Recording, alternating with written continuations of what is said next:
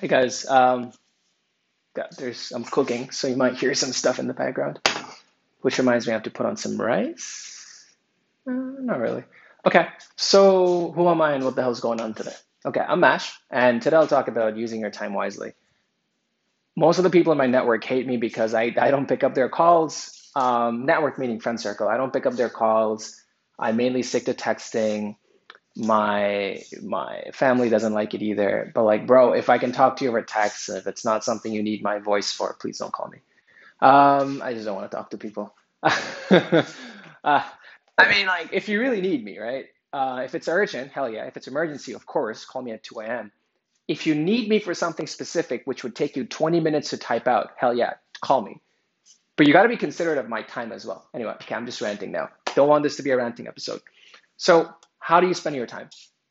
What I've noticed following rich people, rich people slash productive people is they're always looking for productivity hacks. What that means is they're just looking for small, effective ways to basically up their productivity. And productivity is defined as your ability to do effective work efficiently.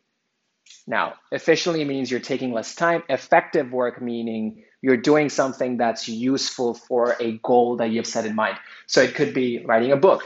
It could be cooking. It could be, you know, booking your plane tickets in advance so that you don't have to pay $1,000 premium. So productivity is what drives human innovation, right? Productivity is the reason we are where we are today.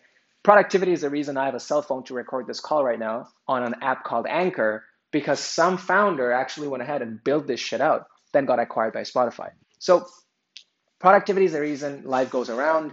If people around you are lazy, don't join that club. If people around you don't understand why you want to do five things in 10 hours, let them do their own thing, okay? Try to look into your own life and see how much of your time is actually being put to good use versus shitty use.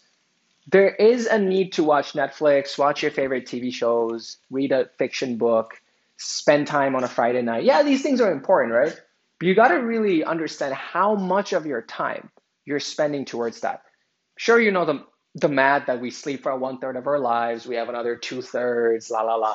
So let's say you sleep for 8 hours. Now you're left with 16 hours. Six of those hours would go either towards cooking, eating, traveling, showering, sex, all that. Now you have 9 to 10 hours in hand. Okay, during these 9 to 10 hours a day, every day, what exactly are you doing that's beneficial for yourself? Okay. Now, let's say we take 2 days of the week away. Now you have 50 hours in a week to work. So, what exactly are you doing? Like, keep track. I don't usually do this, but I've been recently trying to use something called the Pomodoro technique.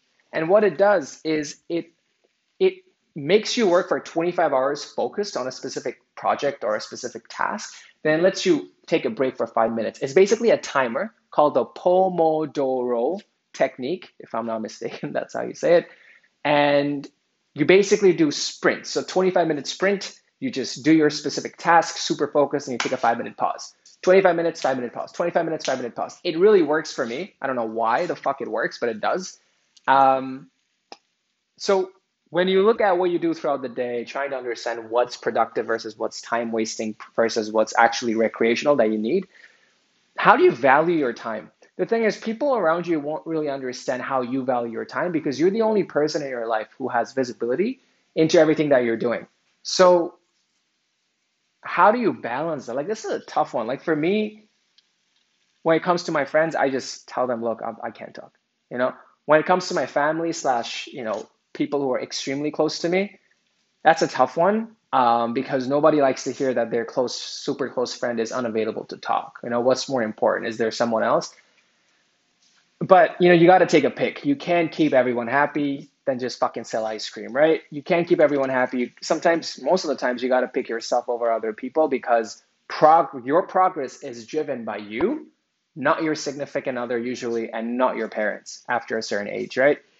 So people around you won't really understand what you're doing and why you're doing it, and that's fine as long as you have a moral compass, as long as you understand objectively as much as possible if you're actually being useful or if you're just being a dick.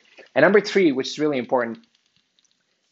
So number one is, I think I said moral compass. Number two is objectively looking at yourself and seeing what's productive versus time wasting versus recreational.